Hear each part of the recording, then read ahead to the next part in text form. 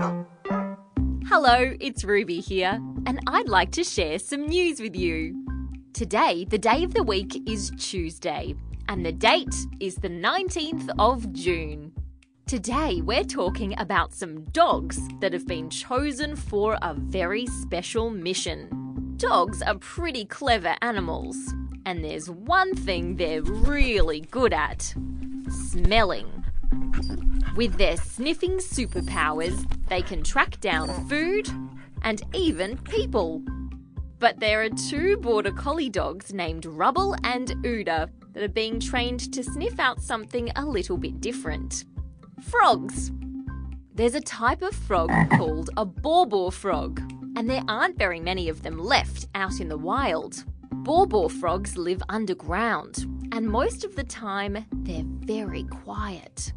Scientists need to find them and catch them, and that's where Rubble and Uda come in. They've learnt all about what the bawbaw frog smells like, so they can track them down even when those sneaky little frogs are hiding deep under the ground. What clever dogs! I wish my nose was that powerful. Nope, no frogs. And that's the end of news time for today on ABC Kids Listen. Let's catch up again tomorrow.